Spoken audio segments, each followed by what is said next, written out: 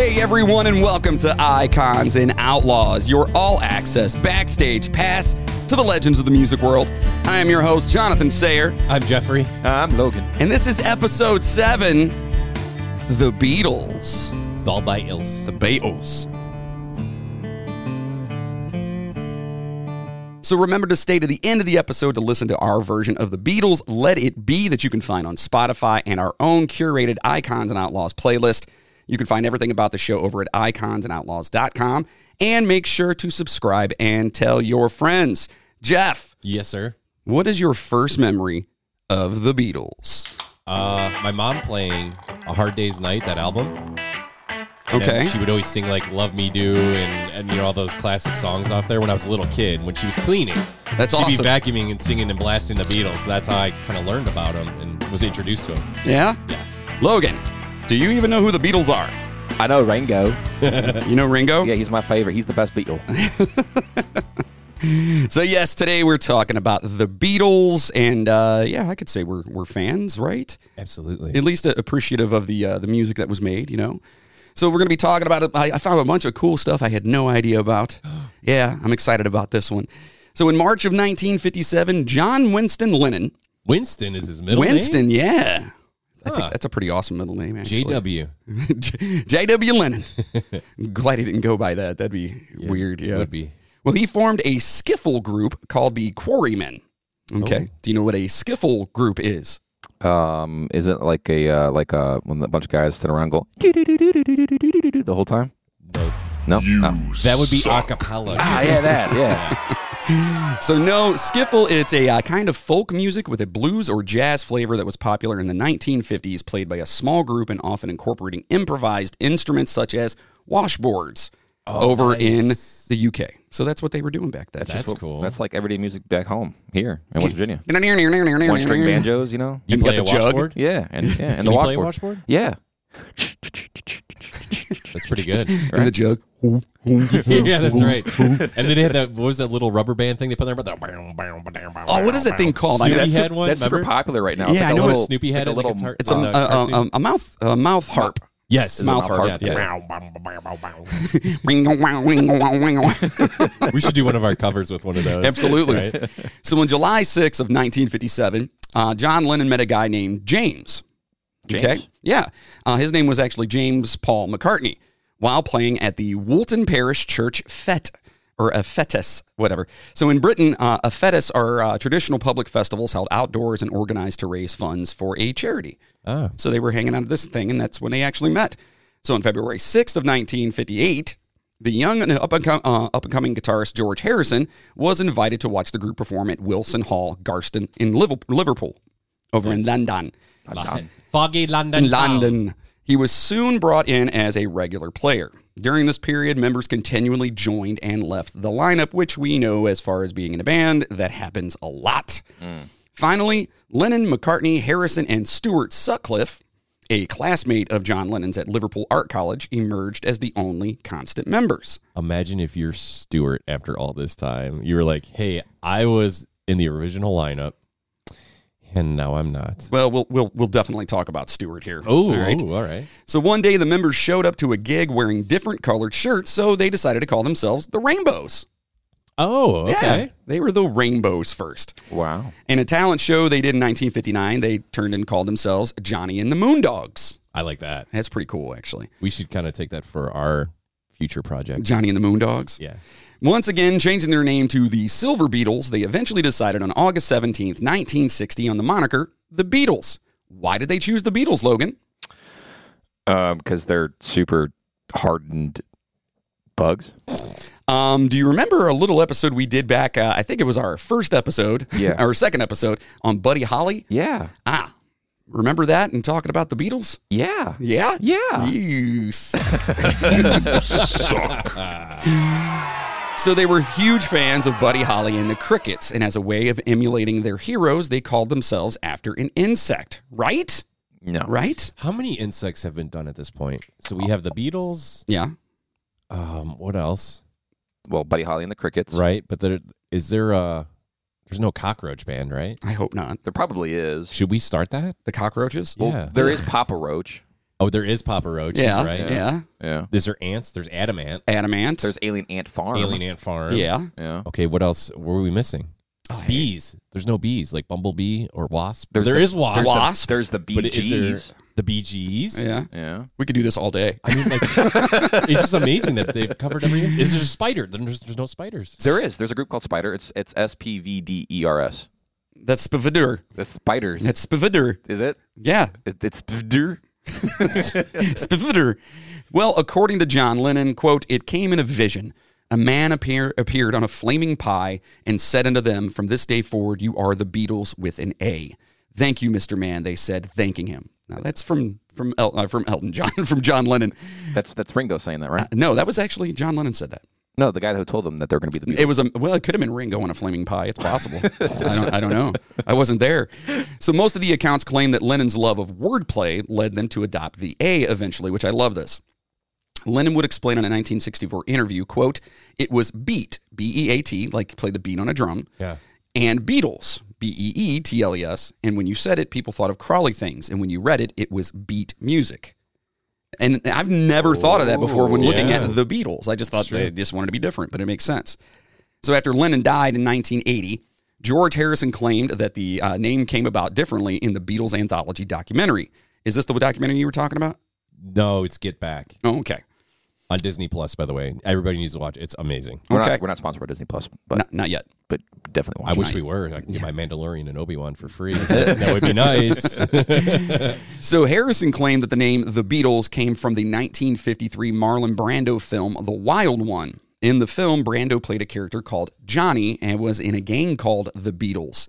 Ooh. This answer would also would add up, considering that the group also flirted with the name of Johnny and the Beatles, as well as Long John and the Silver Beetles. That is awesome. They went through a lot of different name ideas, so it's pretty cool. And to me, the best part is that there really isn't one concerted answer. Yeah. You know what I mean?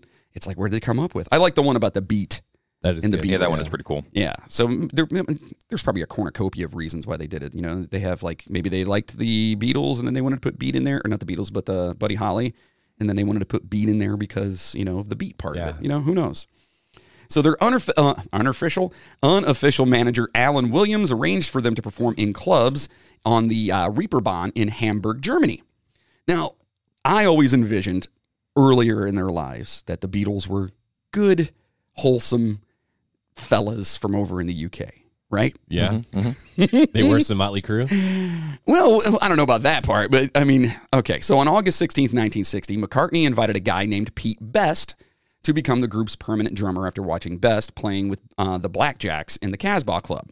The Casbah Club was a cellar club operated by Best's mother, Mona, in West Derby, Liverpool, where the Beatles had played and often visited, okay? Logan, who said Rock the Casbah?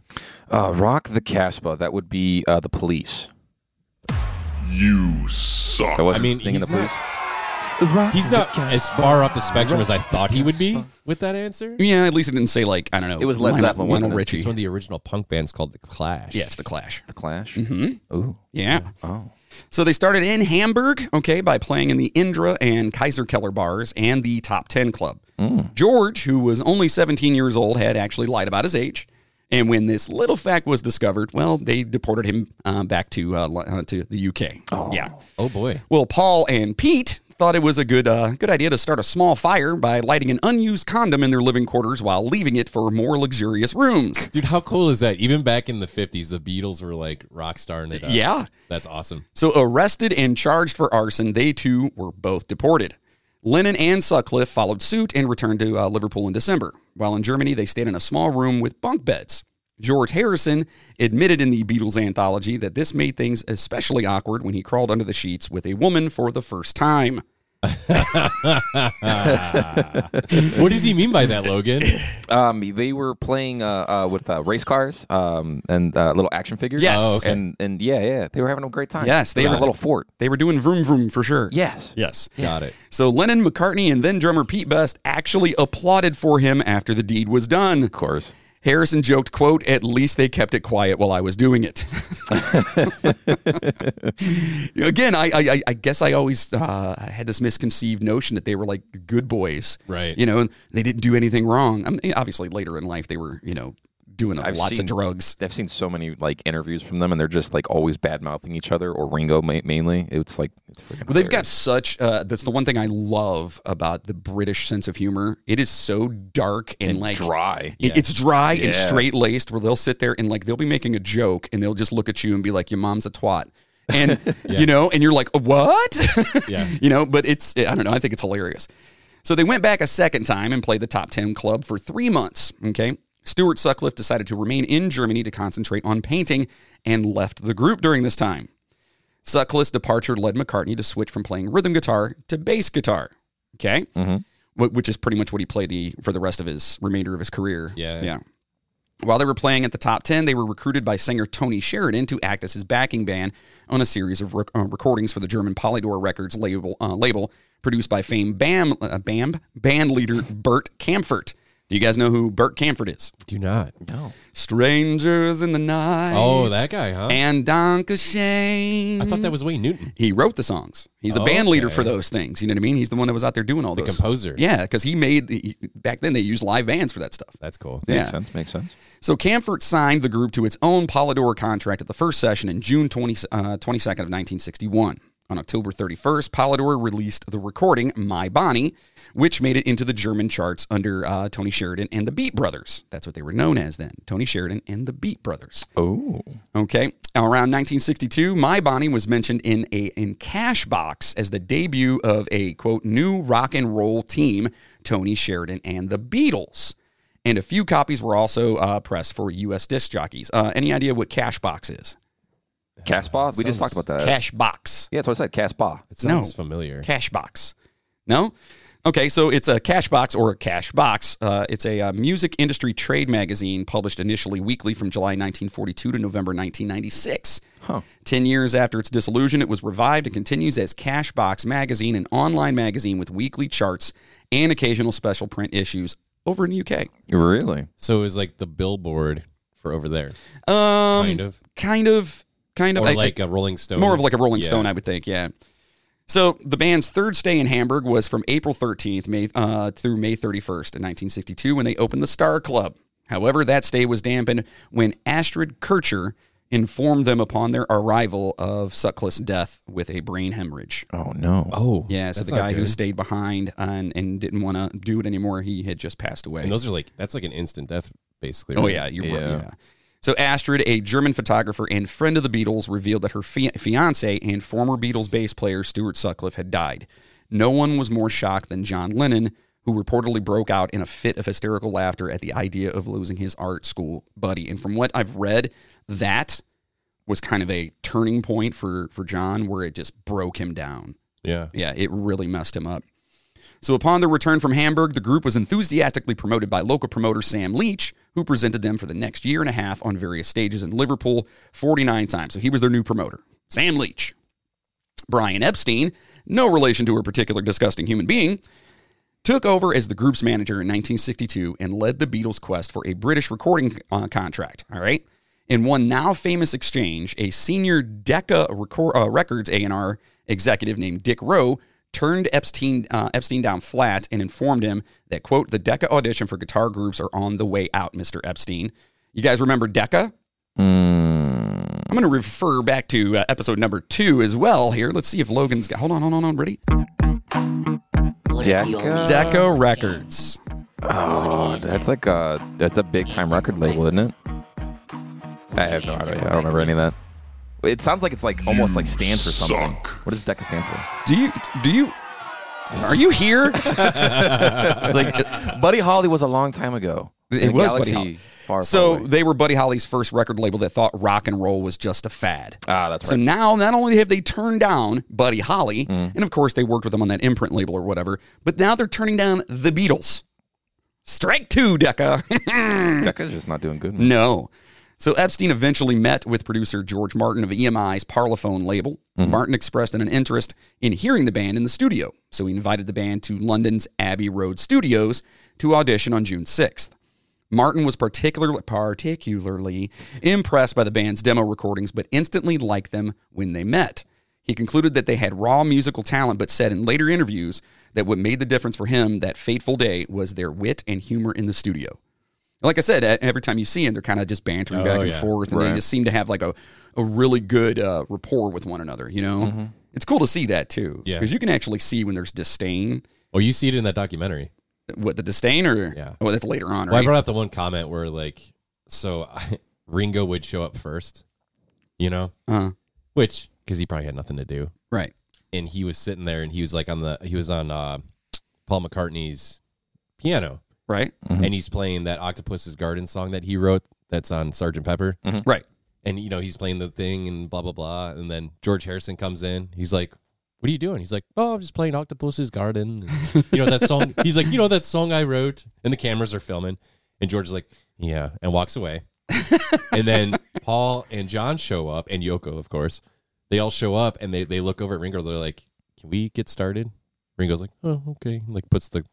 You know, you talked about that before. Like, they just treated him like total dog. That sucks. Dude, it's hilarious. Well, Martin privately suggested to Brian Epstein that the band use another drummer in the studio. So, not a big fan of Pete Best over here, okay? So, Pete Best had some popularity and was considered attractive by many of the female fans out there. Ooh. They were like, Pete Best!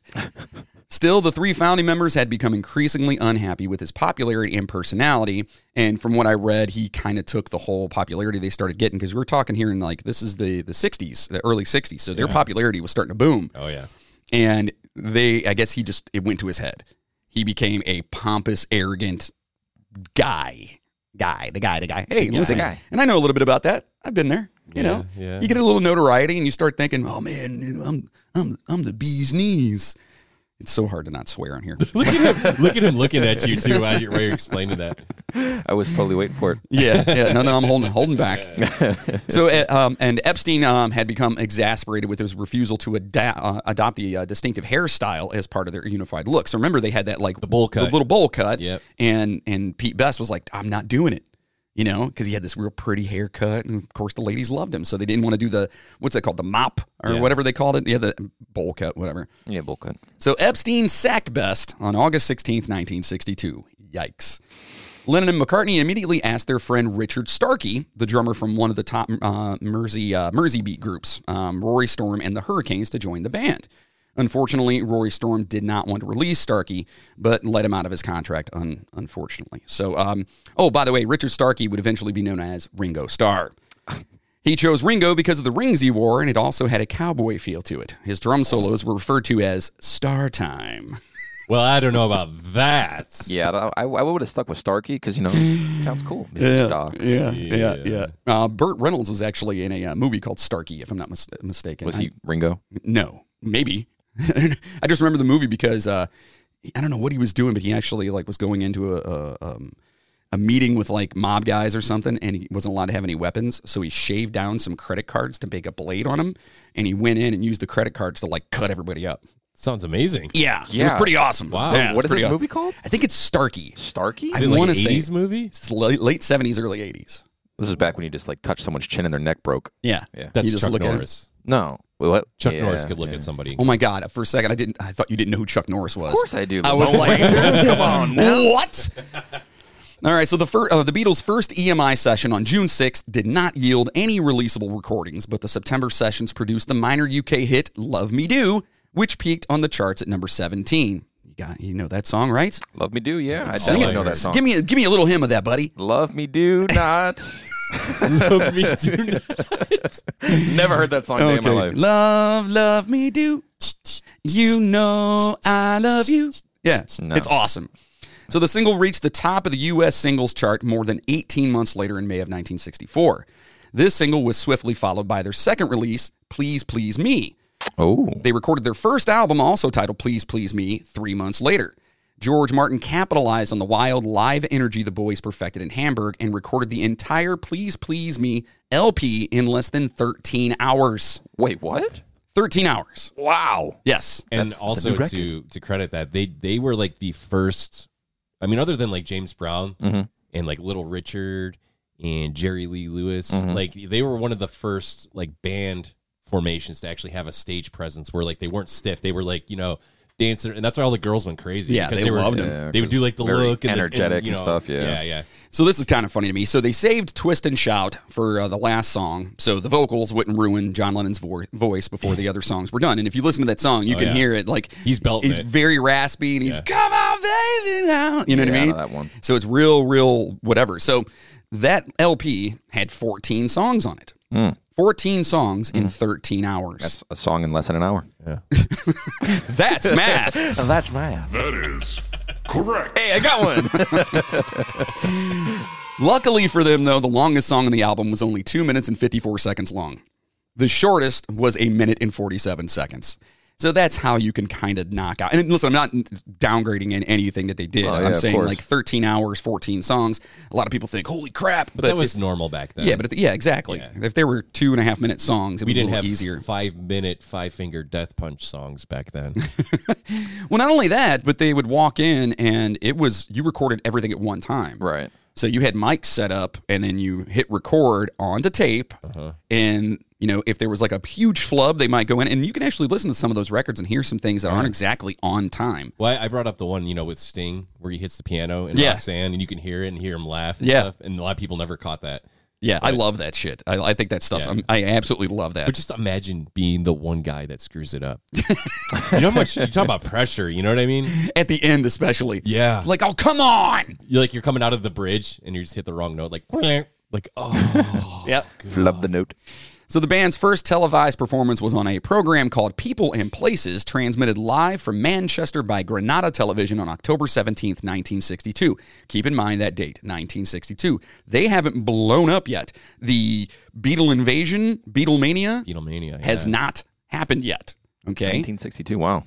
So the band experienced massive popularity on the record charts in the UK from early 1963. However, Parlophone's American counterpart, Capitol Records, owned by EMI, refused to issue their singles Love Me Do, Please Please Me, and From Me to You in the U.S., mainly because no British act had ever sustained any commercial impact in America. Really? You know what I mean? Yeah, they were like, why are we going to do this? It doesn't make any sense. Who cares what's happening over there? And remember, these are all a bunch of stuffed shirt freaking white guys sitting up in a... I was going to say, it's typical America. Yeah. Like, no, it's not ours. Right. It's not ours. what do you mean you're going to bring the Brits over here? Yeah. I don't like that. I don't like them. I don't like their culture and the way they talk. Punks, get off my lawn.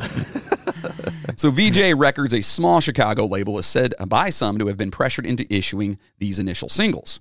Allegedly, it was part of a deal for the rights to another performer's masters. Okay, so basically they were like, listen, we'll give you the masters for these guys if you take on these guys and release this for me. We should probably state, too, that at that time, that era of music, there was no independency for the artist. It's like nowadays, like I released an album, a couple months ago, and I did it all on my own.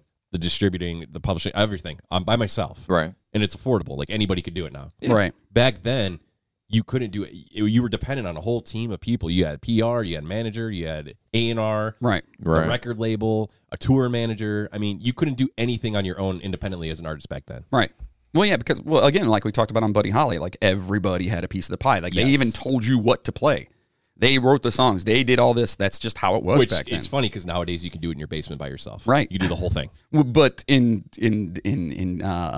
the other side of that to me also kind of ruined music. Yeah. Yeah, it took away the I don't know, what would you call it? It used to be for people who Promiscuity. Yeah. You had to have something special in order to go in and get signed and have record deals, and you were rock stars. Right. Now you can go to Guitar Center for $200 and be an artist. Right. Exactly. Even less. Yeah. And you don't have to be good because you can sit there and re-record it a million freaking times in your basement, or use all these different tools like auto-tune, and they even have things now where it lines up your drum patterns for you. Well, I was going to tell you that you can write MIDI. There's a new thing. I don't want to sidechain too far on this.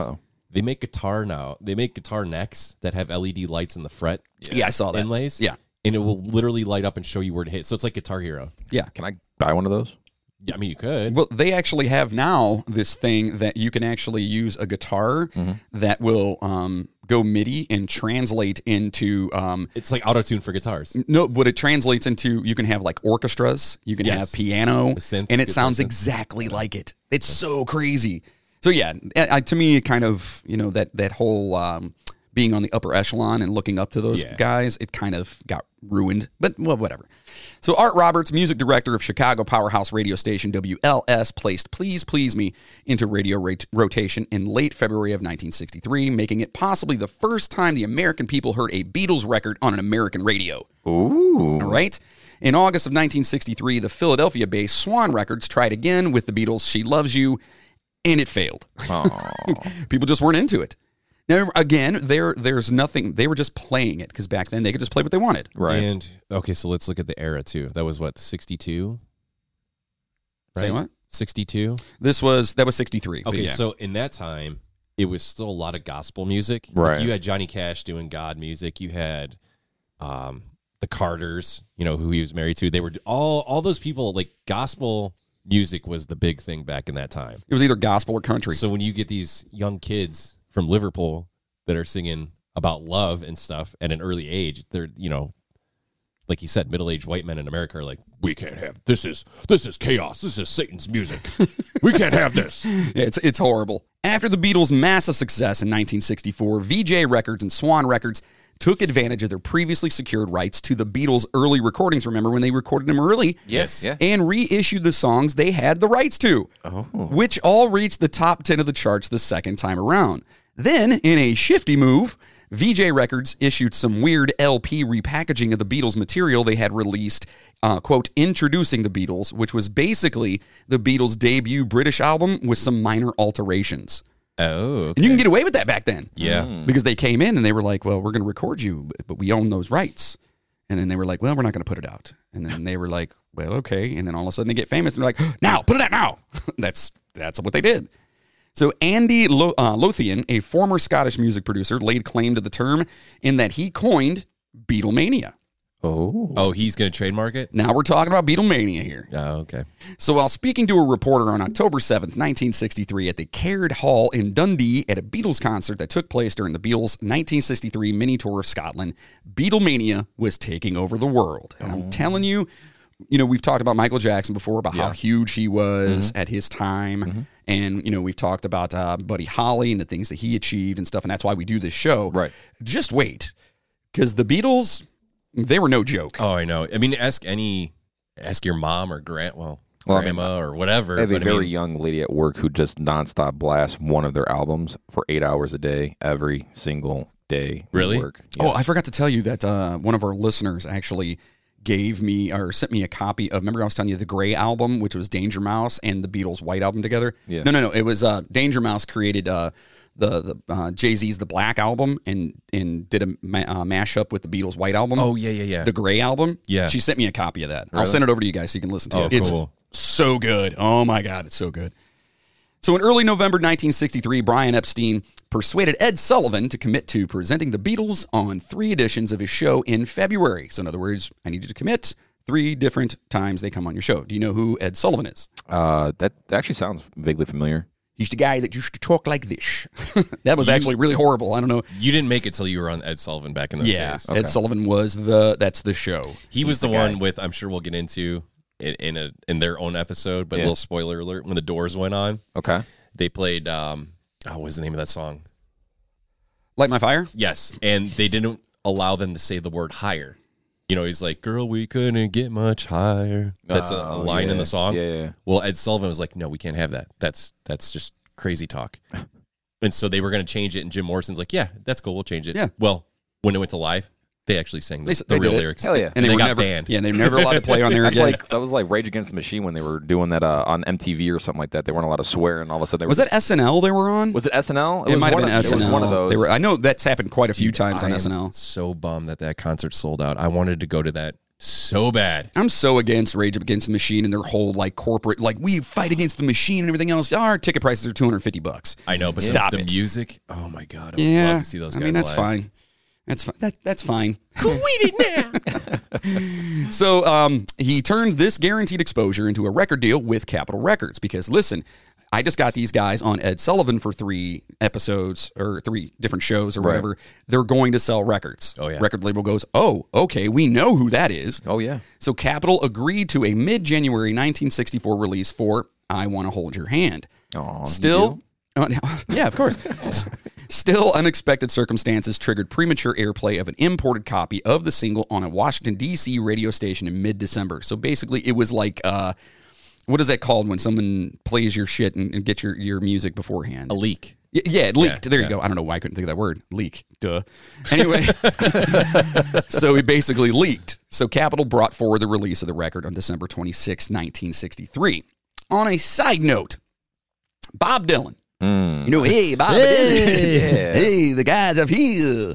Listen to me. Hey, we're talking about the Beatles, although it's Bob Dylan too. So Bob Dylan introduced the Beatles to the drug cannabis in 1964. Son of a bitch. In a New York hotel room. You don't want none of this. Yeah, that's exactly what I was thinking of. It makes everything better. There's no side effects. It's really cheap. But I don't want a hangover. I kind of want some of that. So he offered the Fab Four marijuana as a consequence of his misconception that the lyrics in their hit song, I Want to Hold Your Hand, from Meet the Beatles were, I get high. In actuality, they were, I can't hide. So he thought they said, I get high. So he's like, hey, fellas. Hey, you want to get high? Hey, you guys like to get high. So this initial partaking in drugs grew into heavier experimentation with LSD and other substances whose psychedelic effects were commonly thought to have manifested themselves in the band's music. Yeah. The Beatles. So Bob Dylan birthed Sgt. Pepper. Yes. Yes. Yeah. Yes. So in turn, however, this is pretty cool. The Beatles influenced Dylan's move into electrified rock sounds in his music. Oh, yeah. Yeah, so they were like, hey, try this weed. And they're like, well, perhaps you should try playing electric guitar. And he's like, oh, that sounds awesome. Yeah. And they were like, this is great too. Yeah. There you go. That's how it went, folks. Trade for trade. That's how it went. That was good. So several New York City radio stations, first WMCA, then WINS, and finally WABC, began playing I Want to Hold Your Hand on its release day. The Beatlemania that had started in Washington was duplicated in New York and quickly spread to other markets. The record sold 1 million copies in just 10 days. Wow. This is the 60s. Wow. By January 16th, Cashbox magazine, remember we talked about them earlier, Yes, Cashbox. had certified the Beatles record as #1 in the edition published with the cover date of January 23rd, 1963. So maybe it is like a Billboard then. Yeah. Cashbox. It sounds like it. Before Billboard. Yeah, Right? I would assume. I don't know if we've talked about it before, but I don't remember. So the widespread phenomenon contributed to the near hysterical fan reaction on February 7th, 1964 at John F. Kennedy International Airport, which had been renamed in December 1963. A record-breaking 73 million viewers, approximately 40% of the U.S. population at the time, tuned in to the very first Ed Sullivan show and the Beatles appearance 2 days later on February 9th. Wow. Think about that. Well, back then they only had like 5 channels. So, I mean, that kind of makes sense. Yeah, but then how did you know about it, though? Radio. Radio. Yeah. Because I'm going to show you something really cool. Because radio was huge. It was huge. Huge. Let me tell you this. It was going to be huge. It was huge. So, I mean, 40% of the population. Yeah, that's crazy. So this is to show you how big Beatlemania was. Yeah, yeah. This is Sigourney Weaver, 14 years old, watching the Beatles live at a concert. That's amazing. Isn't that cool? Yeah, that's super cool. Yeah, I saw it before. Yeah. We got to post that up on our thing and then show people. Yeah. That's awesome. So, I mean, that's how big Beatles Mania was. I mean, it was everybody was like all in on it. Yeah, you they know? were huge. So, huge. but those are people that actually watched it. So on TV, again, yeah, you only had like 3 stations, Yeah. right? But you've got damn near half the population watching you perform. That's crazy. It's just so, it blows my mind. So during the week of April 4th, the Beatles held the top 5 places on the Billboard Hot 100. Think about that. The first 5, Beatles.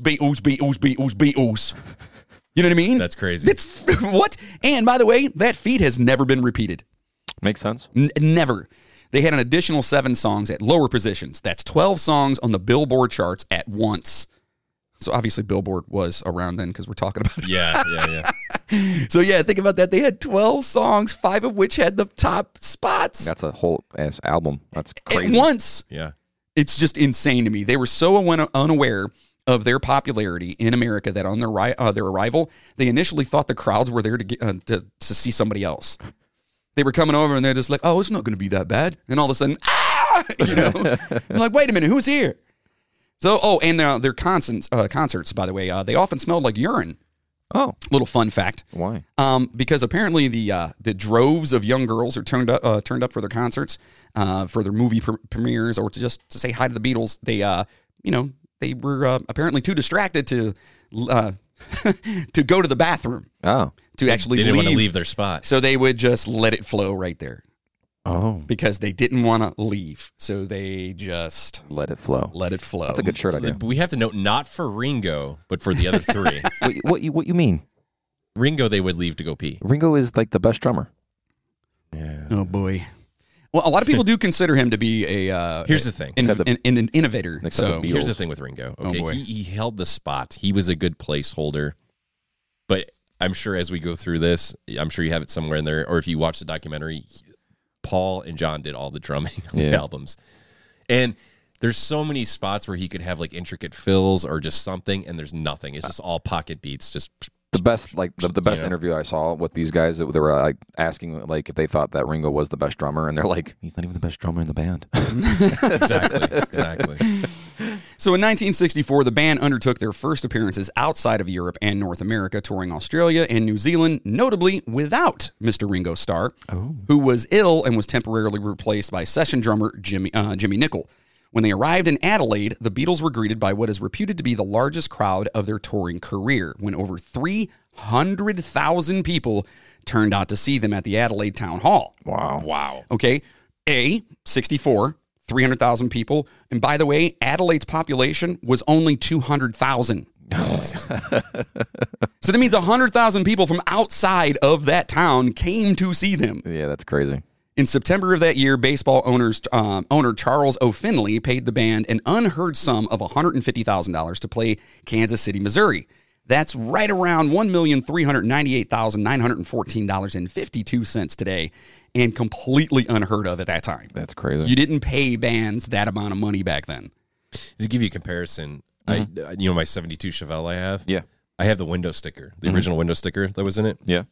In 1972, that car MSRP from the dealership was $3,290, That's expensive. and that was 10 years after what we're talking about. Yeah, That's crazy. So they were like filthy rich. filthy, dirty. Day. Well, at least the people that were getting them, their team was filthy rich. Right, We'll put it yeah, that way. right. But still, that's a lot of money for Right. a musician back in that time. Absolutely. Yeah, that was completely unheard of. So in 1965, Queen Elizabeth II of the United Kingdom bestowed the band the Member of the Order of the British Empire, or MBE, a civil honor nominated by Prime Minister Harold Wilson. Oh, wow. That's kind of cool. That is pretty cool. Ooh. On August 15th that year, the Beatles performed in the first stadium rock concert in the history of rock and roll. Wait, So they were the first. They were the first. That's a good trivia question to remember. Yes, they were the first. And it was at Shea Stadium in New York to a crowd of 55,600 people. The stadium's capacity is only 57,333. so that was pretty much a sold-out show. But that's the capacity now, so I don't know if it's grown any since then. They may have actually changed it or whatever. But yeah, it was Right. damn near sold out. That's crazy. So the band later admitted that they had mainly been unable to hear themselves play or sing due to the volume of screaming and cheering from the fans. Could you imagine that with the amps back then and everything, and nothing was mic'd or nothing? You Yeah. know what I mean? It was just, that would be crazy. Yeah, well, this concert, unfortunately, is pretty much why they started disliking playing live shows. Okay, and this is in in August of 1965. So in 65, they were just like, this sucks. Let's go back home. So in 1965, recently interested in Indian music, this is a little side note, George Harrison purchased a sitar. Oh. He played it in the song Norwegian Wood, The Bird Has Flown, the first instance of such an instrument being used on a rock record. He later took sitar lessons from Maestro Ravi Shankar and implemented additional elements of Eastern music and spirituality into his songs, notably Love You Too, and Without You, Without You. Oh, geez. These musical decisions significantly increased the influence of Indian music on popular culture in the late 1960s. So they basically introduced that to the U.S., you know? And what's crazy, too, is that all the way up until his death, he was still involved in the whole Indian culture. Yeah. One of the best sitar performances on an actual like album or song that I like Love is Guru. no, I'm thinking Soulfly. Soulfly? Yeah.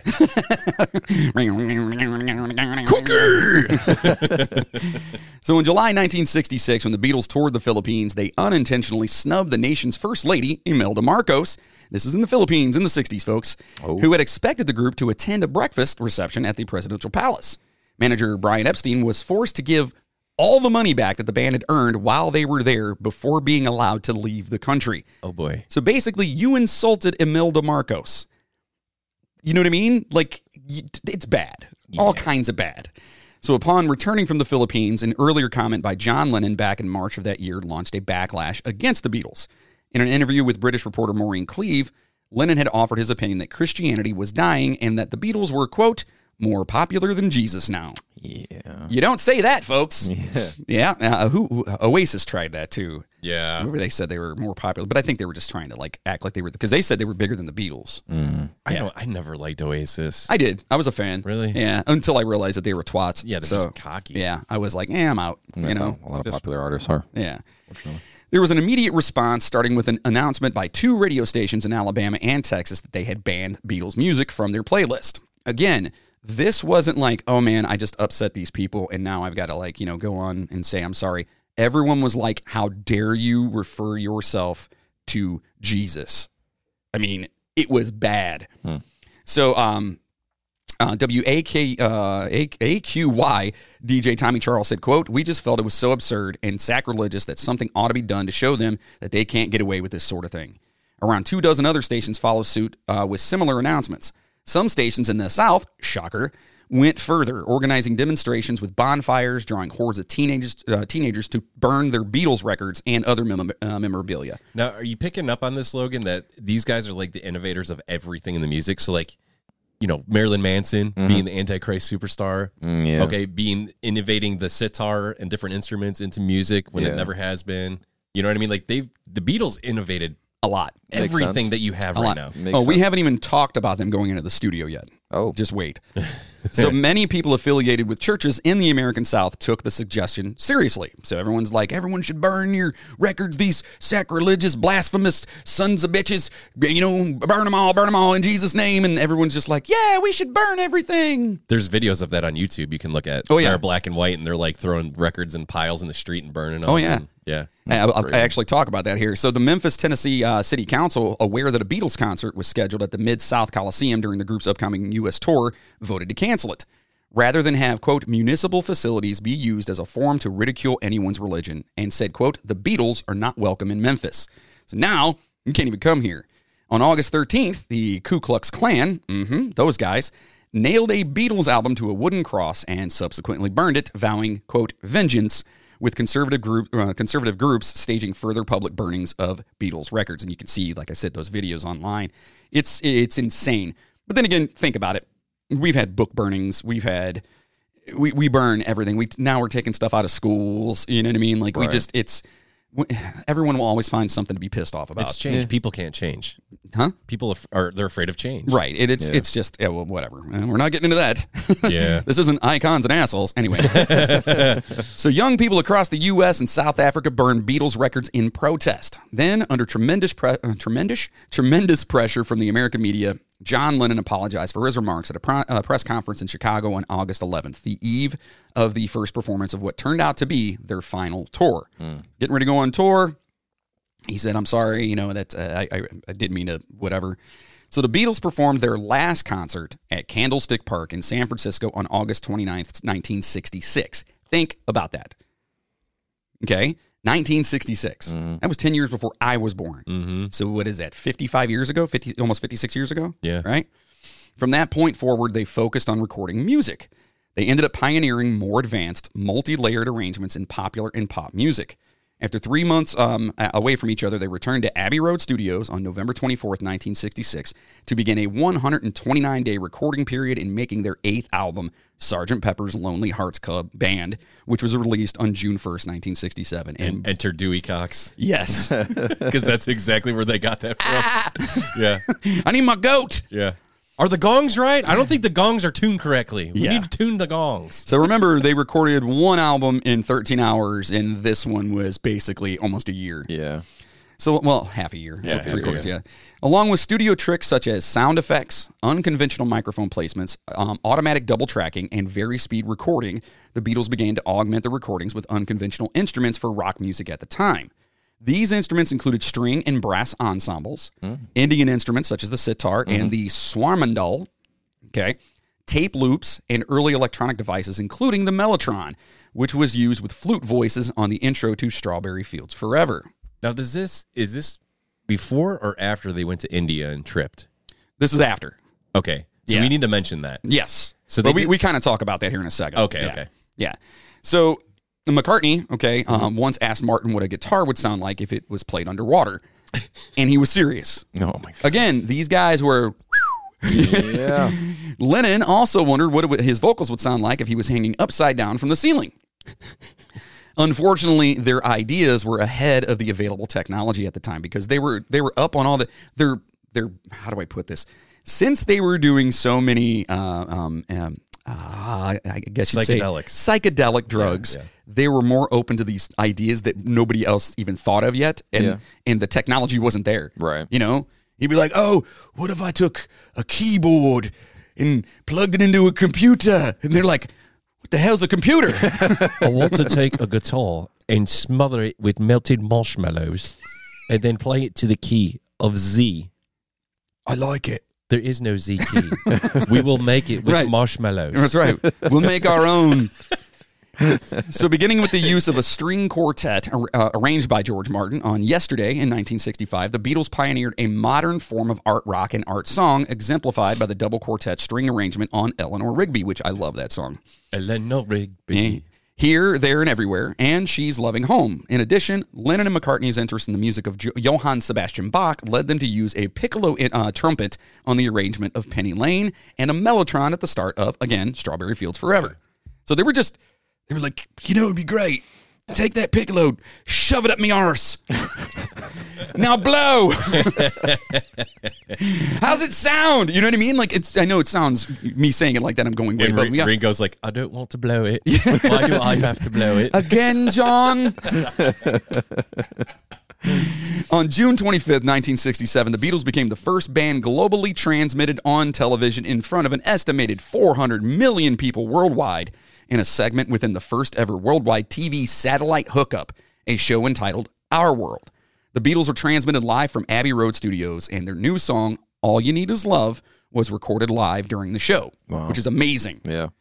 Following the triumphs of the Sgt. Pepper album and the global broadcast, the Beatles situation seemingly just started to get worse. First, their manager, Brian Epstein, died of an overdose of sleeping pills on August 27th, 1962, at only 32. Wow. Yeah, super young. And the band's business affairs began to unravel. Next, at the end of 1967, they received their first major negative press criticism in the UK with disparaging reviews of their surrealistic TV film, Magic Mystery Tour. The Magical Mystery Tour, sorry. The public wasn't a fan either. Nobody liked it. You cannot be sober and watch that show and understand it. Gotcha. Which, by the way, have you ever seen the movie Across the Universe? No, is it good? It's amazing. So it's basically a musical I know what about it the is. Beatles. I've never it watched is. it. That's the first movie my wife ever made me watch. Really? And we were feeling good. We'll put it that way. Yeah. And man, there's one part in it where Bono is in it. Wow, because it's all during this whole period of. Is them. he forcing you to listen to his music? Oh yeah, he did. Yeah. He threw it right on my iPod again. So the group spent the early part of 1968 in Rishikesh, Uttar Pradesh, India, studying transcendental meditation with the Maharishi Mahesh Yogi. Upon their return, Lennon and McCartney formed Apple Corp, which initially a philanthropic business venture that described as an attempt at Western communism. The middle part of 1968 saw the guys busy recording the double album, The Beatles, popularly known as The White Album. I didn't know that was actually just dubbed The Beatles. It's a self-titled album. I didn't know that The White either. Album? I thought it was just The White Album. Yeah. That's what it is. Due to its white cover. They basically got introduced to psilocybin. Yeah. Which we've talked about on both podcasts. Yep. And it opens different sections of your brain. That's why a lot of people do it. They do it to get over addictions and PTSD. It helps with that. Right. But it's a crazy process. Like, you're literally tripping for I think it's 14 hours straight, and then you finally come down, and you have to purge before you do it. So you ingest this stuff, and then I think it's 25 minutes later you end up vomiting it all out, and that's what spreads it into your bloodstream, and then you open up all these different channels and dimensions in your mind, and that's basically what these guys did, and then came up with this music. That's crazy. Drugs are bad, McCoy. Okay. No, Again, to be honest, they're like the first to do it, though. I mean, Correct, a lot yeah. of people do it nowadays, but like they're like the innovators of everything. If you think about it, I blame Bob Dylan. Yep. Gateway drug. Yep. yeah. Weed's a gateway drug, right? Isn't that what everyone says? Yep. You think he just stood in the alley with his glass, like, hey, I got something for you. Yeah. Guess what's going to happen now, fellas? These sessions saw deep divisions beginning within the band, including John Lennon's new girlfriend, Yoko Ono, being at his side through much of the sessions, and the feeling that Paul McCartney was becoming too dominating. Paul gradually took more control of the group, obviously because everyone else is just doped up. Internal divisions within the band had been a small but growing problem during the earlier career. Most notably, this was reflected in the difficulty that George Harrison experienced in getting his songs into Beatles albums. So he wrote a bunch of stuff, and they were like, no, sorry, it's not good enough. While Ringo's in the back going, how's it feel? Yeah, George, come sit with me. He's like, I got Octopus's Garden, sorry. And in the growing artistic and personal differences between John and Paul, they wanted to do different things. Where John wanted to be more artistic, Paul wanted to actually be more like pop, and he wanted to keep that kind of going. I mean, they wanted to experiment with stuff, but he wanted to be. He knew that the He knew where the money was. he knew where the money was. Right, we're this is how we got popular. We can't deviate too far from that. And John, like, even if you saw him, he wore like raggedy clothes. He didn't really take care of himself hygiene wise. Like, he didn't give a crap about money. Yeah. John Lennon was all about the idea. Which leads to something we'll talk about in a minute here. Oh. So on the business side, Paul wanted Lee Eastman, the father of his wife, Linda Eastman, to manage the Beatles. But the other guys wanted New York manager Alan Klein to represent them. So Paul McCartney wanted his father-in-law to manage the band. Oh. Where, all of the band's decisions in the past were unanimous. But this time, the four could not agree on a manager. Lennon, Harrison, and Starr, they all felt that, Eastman, Paul's father-in-law here, would look after Paul before the group.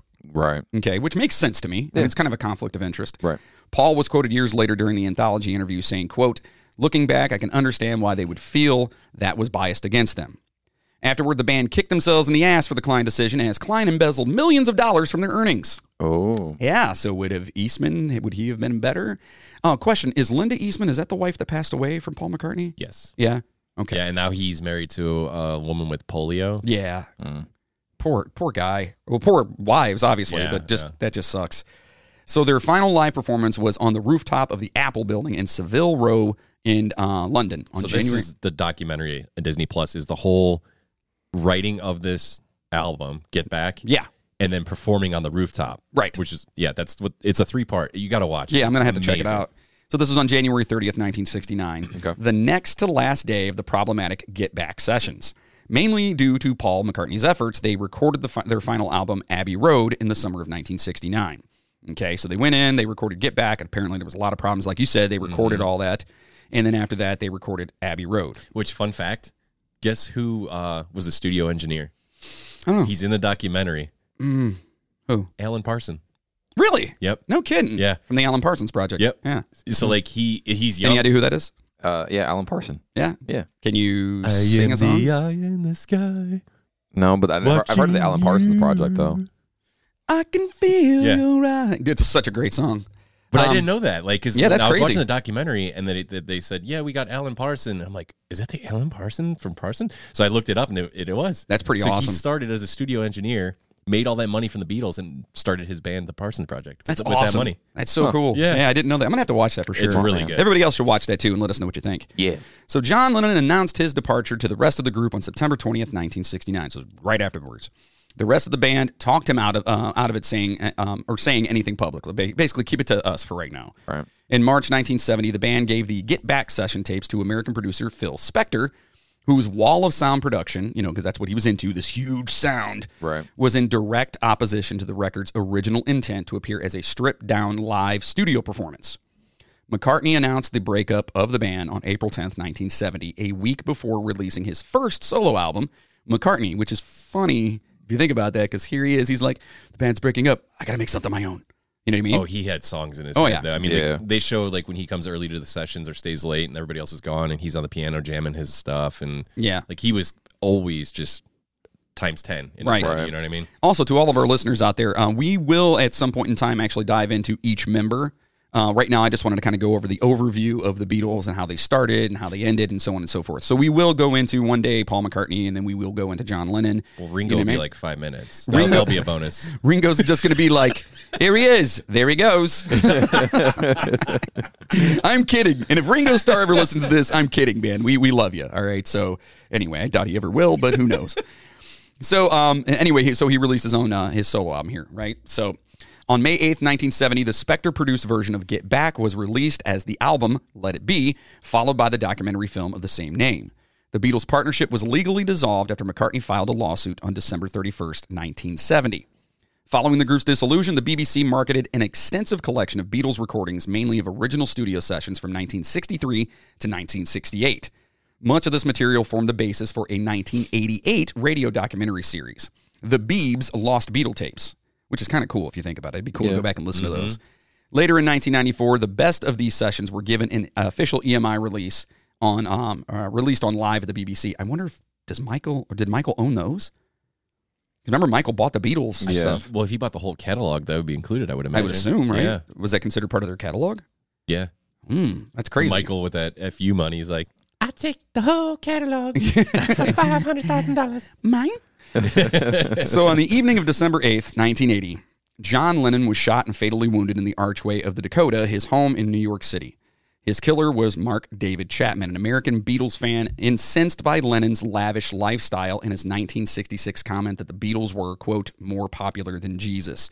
So, did you ever watch that movie, by the way, with Jared Leto? yes. It wasn't bad. Yeah, it's not bad. It's okay. It's well, again, I'm a huge nerd when it comes to history and killings and stuff like that, and it was just crazy. He did a good part with that role. I mean, he was very creepy with it was super creepy. Standing in his underwear in that hotel room, just like... Yeah, so the whole point, the whole, I guess, view of the movie is from Mark David Chapman's, it's him. Perspective, yeah. Like how he got to be, how he got there, how he went and got the book, and how he sat there and read, and then he saw him, you know what I mean? And then, he would wait for John Lennon to show up, and he never would, and it would, anger him. Yeah. He'd be waiting out there for hours and hours, and then that's what, ultimately pissed him off. But remember what you were saying a little bit ago, though, about how John basically he wore crappy clothes and everything else. Well, that's what Mark David Chapman was like. The second he saw him spending money or living a better lifestyle, it just pissed him off.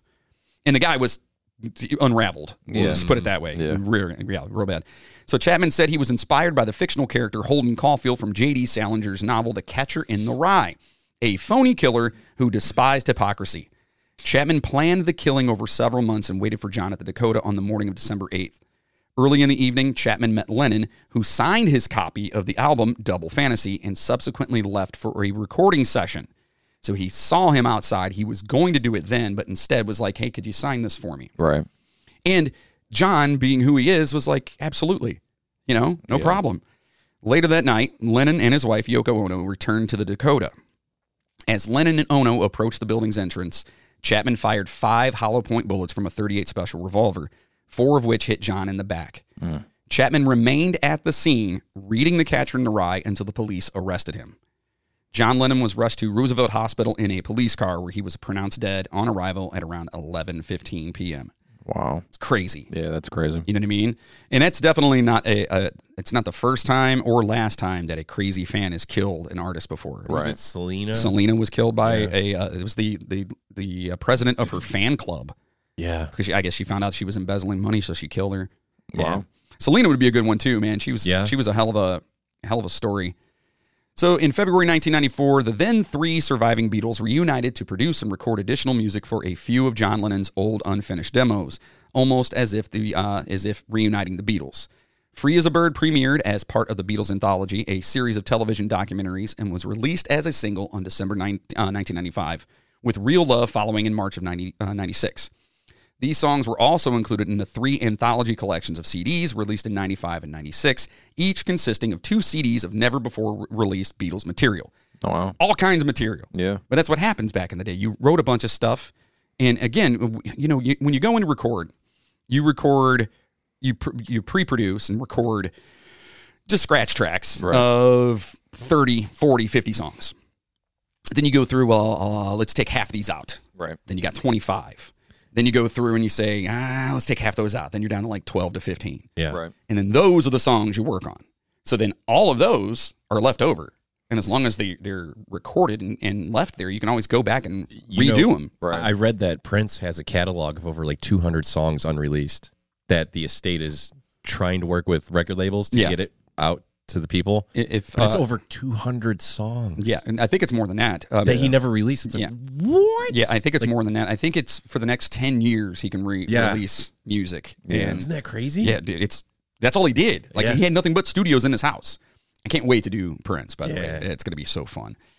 So anyway, on November 29th, 2001, George Harrison unfortunately died at a property belonging to Paul McCartney on Heather Road in Beverly Hills, California.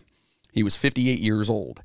As relayed in a statement by his wife Olivia and son Donnie, his final message to the world was, quote, "Everything else can wait, but the search for God cannot, and love one another." So even up until his end, you know what I mean? He seemed like he's super cool too. By the way, I love the Traveling Wilburys. Oh, yeah. I absolutely love them. That's good stuff, yeah, man. love them. So the Beatles were the best-selling popular musical act of the 20th century. The 20th century. EMI estimated that by 1985, the band had sold over 1 billion discs or tapes worldwide. Wow. In addition, the Recording Industry Association of America has certified the Beatles as the top-selling artists of all time in the United States based on U.S. sales of singles and albums. Yep. The Beatles have spent 132 weeks at number 1 on the Billboard 200 chart. Wow. Okay, that's the most by any artist. The second would be 52 weeks. Can you guys give me an idea who you think that is? Michael Jackson. Elvis or Michael, one of the two. It's Michael. It's Garth Brooks. Wait, what? No. Are you serious? 52 weeks. Yeah. Really? Garth Brooks. Yeah, Garth Brooks was huge. Friends in Low Places? Yeah, dude, he was huge at one time. Wow. Absolutely. I mean, I remember he was big in the 90s, but Yeah, no, he was huge. so was Billy Ray Cyrus, though. No, No, Garth Brooks was Garth way Brooks was a above lot and bigger, beyond. yeah. So was Vanilla Ice. Oh, boy. For a day. So the Beatles are only one of 2 musical acts to have 8 consecutive albums on the Billboard 200 all hit number 1. Think about that really fast. Each album you create or you release, 8 in a row, all hit number 1 on Billboard. That's crazy. There was one other. Michael Jackson. Can you guys give me an idea who that is? Garth Brooks. It's not Garth Brooks. No, it would be Michael because we talked about it. Yeah, that's why I thought he would be number 1 for the 52 weeks thing or whatever. Okay. Because like his first 4 or 5 albums were all charted number 1, I thought it was. Yeah, but it's not 8. Oh, so we're talking Oh, 8. oh, higher than 8? Or No. Exactly. It's 8 because 8's the Okay. highest so far. You got to think albums. I mean, that's a lot. Hold on. What if you only Can you had give me one like chance a One decade? answer. I just gave you a hint. to answer correctly? It's Did you 8. answer correctly? That was your hint. That was my hint? Yeah, Eminem? it was Eminem. No kidding. Eminem, dude. Why are you? You look so confused. I'm so confused. Like, for real. Yeah, that's it from the information I got. But listen, if it's wrong, blame the internet. Like, he had the 2 albums that I know of that were really popular. Dude, he's got a ton of records. beyond he's that, got so too? many albums. Yeah. I mean, it's actually kind of funny because in his song Kill Shot, when he was like dogging MGK or whatever, he was like, my worst albums are better than your best albums. Like, that was one of Seriously. his diss lines, yeah. Wow. Eminem was one of those guys that could literally crap on a record and put it out and people would buy it. He did actually do that and tested it, and it actually flopped really bad. And he was like, "Yeah, screw that album." Flopped really bad. Yeah. It went. Wow, I learned something new. I Yeah. would never thought Eminem. So Anthology 1 sold 450,000 copies on its first day of release, reaching the highest volume of single-day sales ever for an album. I bought it the day it came out. Is that double CD? It was white. Yep. It had 2 CDs. So you're one of them. Yep. So in 2000, a compilation album named One was released, containing almost every number 1 single released by the band from 1962 to 1970. Wow. This collection sold 3.6 million copies in its first week and more than 12 million in 3 weeks worldwide, becoming the fastest-selling album of all time and the biggest-selling album of 2000. That's crazy. The collection also reached number 1 in the United States and 33 other countries. In 1988, every Beatles member, including Pete Best and Stuart Sutcliffe, was inducted into the Rock and Roll Hall of Fame. This week in music news. Oh, yeah. It's so awesome. This is the week of May 29th. It's Memorial Day weekend. Oh, yeah. Hey. By the way. Oh, yeah. Oh, yeah. Happy Memorial Day. Well, this is coming out way after that, but That's true. happy Memorial Day to everybody. Not a whole lot going on in the news musically. I actually struggled to find anything, to be honest with you. It's all just filler stuff. I mean, nothing major that I've seen. Have you guys heard anything major? Not. I mean, a lot of people Not are recently. So the big thing, I guess, that's going on right now that people are talking about in music news is a lot of these artists are boycotting concerts in favor for gun control. With the school I did shooting see. that happened. Yeah, I did see. There's a lot of that going on right now. Like as far as like famous actors and actresses and stuff like that. There's a new movement. Yeah. That they have right. I saw a commercial for that the other day, so I could see like artists doing that. Yeah. Yeah, it's interesting. You figured that would have happened a while ago. Yeah, like Jack White is canceling his concerts to, I guess. But what is it? What would you call it? I don't even want to get into it because that's a totally Yeah. different thing. I just don't understand. I guess. Harry Styles is giving $1 million for gun safety. So Okay, so that's cool. Okay, I Yeah, get that. so- So then, how about Jack White? Why don't you play your concert and then give that money to? he's protesting. Oh, okay. Yeah, So whatever. I guess for the music news this week, everybody's kind of just figuring this whole school shooting thing out and how they're going to contribute or help out with what the it, I next guess. step is. Yeah. Well, listen, make sure to follow, like, and subscribe to all of our social media channels. Just search for Icons and Outlaws wherever you listen to your favorite podcast and connect with your favorite people. Listen, that was the Beatles, and I know that I took a lot and kind of pushed it into one thing, but truthfully, if we were to go and do like, if I would have gone down the rabbit hole that I did with Michael Jackson, it probably would have been, it should be its own podcast. And yeah. it probably is. It probably is. I just wanted to get short and sweet, give the high notes, the low notes. Well, you said we're also going to go through each individual. And exactly. So and eventually we'll hit each person in there. We'll, talk about Ringo and, which will be amazing and probably just have a bunch of That'd be my favorite episode. a bunch of anecdotes. It's your favorite. So hopefully you guys enjoyed that. Go and make sure you check out that documentary called I believe it's called Get Back, but it was directed by Peter Jackson, who did Lord of the Rings, and it's on Disney Plus, and it's totally worth watching. It's 3 parts, each part's 2 hours, but it's really, really, really interesting. And if you're some sort of a Beatles fan, you'll love it. It's really good. Yeah, good. So make sure you check it out. Let us know what you think of that. And listen, we produce another amazing podcast called The Midnight Train. And if you're into unsolved true crime, the paranormal, or anything mysterious, you can laugh at the craziness of all of it. You can, we think you'll actually dig it. Don't forget to ask Moody about my Michael Jackson conspiracy. Oh yeah. I have to ask him that. I want to know what he thinks about I that. didn't see him last week because he was sick. So What's he got? Sasquatch? he thinks he may have Sasquatch COVID fever. Yeah. Again? Oh, I said the C word. Oh no. Yeah, now we're flagged. Yeah, we're flagged now. He's got COVID again? He thinks. He's, of course, not going to go get checked. So, Yeah. whatever. So you can find links to that and all the other great content we're putting out over at accidentaldads.com, our centralized network hub. All right. Lastly, please consider supporting both shows by signing up to be a Patreon producer over at patreon.com/accidentaldads. Whereas for little as $5 a month, you'll get bonus episodes, exclusive content, and discount codes on merchandise for both shows. Don't forget to go onto Spotify and sign up, or anywhere you listen, to our playlists over there. Yes. Because we add music from us that we're covering, which we did Let It Be for this one, and I'm pretty proud of that one. That's good. It turned out pretty awesome.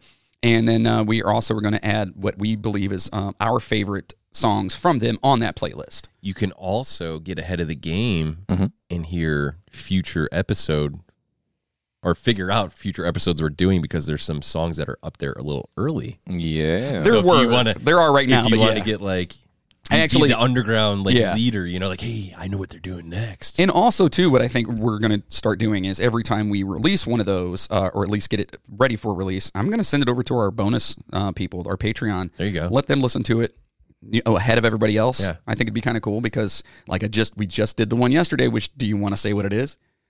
Yeah, we can. Yeah. Yeah, It's Alanis absolutely. It's not. It is not Alanis Morissette. No, in fact, it's actually Cyndi Lauper's "Time After Time." Yeah. And it turned out pretty cool. Yeah, I came sang, out really I sang the good. whole thing. Yeah. I think it did pretty good. Yeah, good job. That was awesome. I was really impressed. And So- also do like some reactions. I know some of you are pretty savvy out there and do TikToks and videos on Facebook. Do the talk Play our song and like give us a review and post it on our page. Yeah. Yeah, absolutely. Like tag us know? even if you think it sucks. Yeah, be like, I would have played the drums like this. Sorry, guys. Or, you know. I really did wish Logan sang this part, you know. Right. You're going to make your daughter do it. Yeah. Oh, yeah. I wish my daddy sang on this instead. So yeah, sign up to be a Patreon producer. Get onto our Spotify. Get onto all the social medias because we're all over the place. Just to look up Icons and Outlaws. We are all over the place, and we've got a lot of great stuff coming up. We've got Cyndi Lauper coming. We've got Journey coming. We've got Stevie Nicks coming. We've got Linkin Park coming. We've got so many amazing artists. So make sure you are following us, like, subscribe, tell your friends, get into the music, let us know what you think, tag us on everything, right? Request something. If there's an artist that you really want to hear, we'll do it. Can I request something? No, you can't. Oh, damn. Now, question for you. If we had, let's say, 100 people request Alanis Morissette, Yeah. are you cool with that? As long as I can sing the cover. Oh, no. Hey, guy! All right. So thanks so much for listening to our episode on the Beatles, and in the immortal words of John Lennon, all you need is love.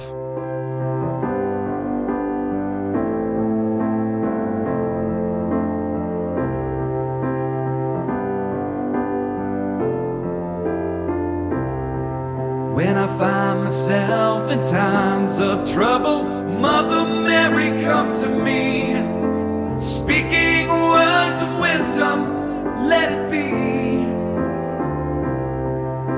And in my hour of darkness, she is standing right in front of me, speaking words of wisdom, let it be. Let it be. Let it be.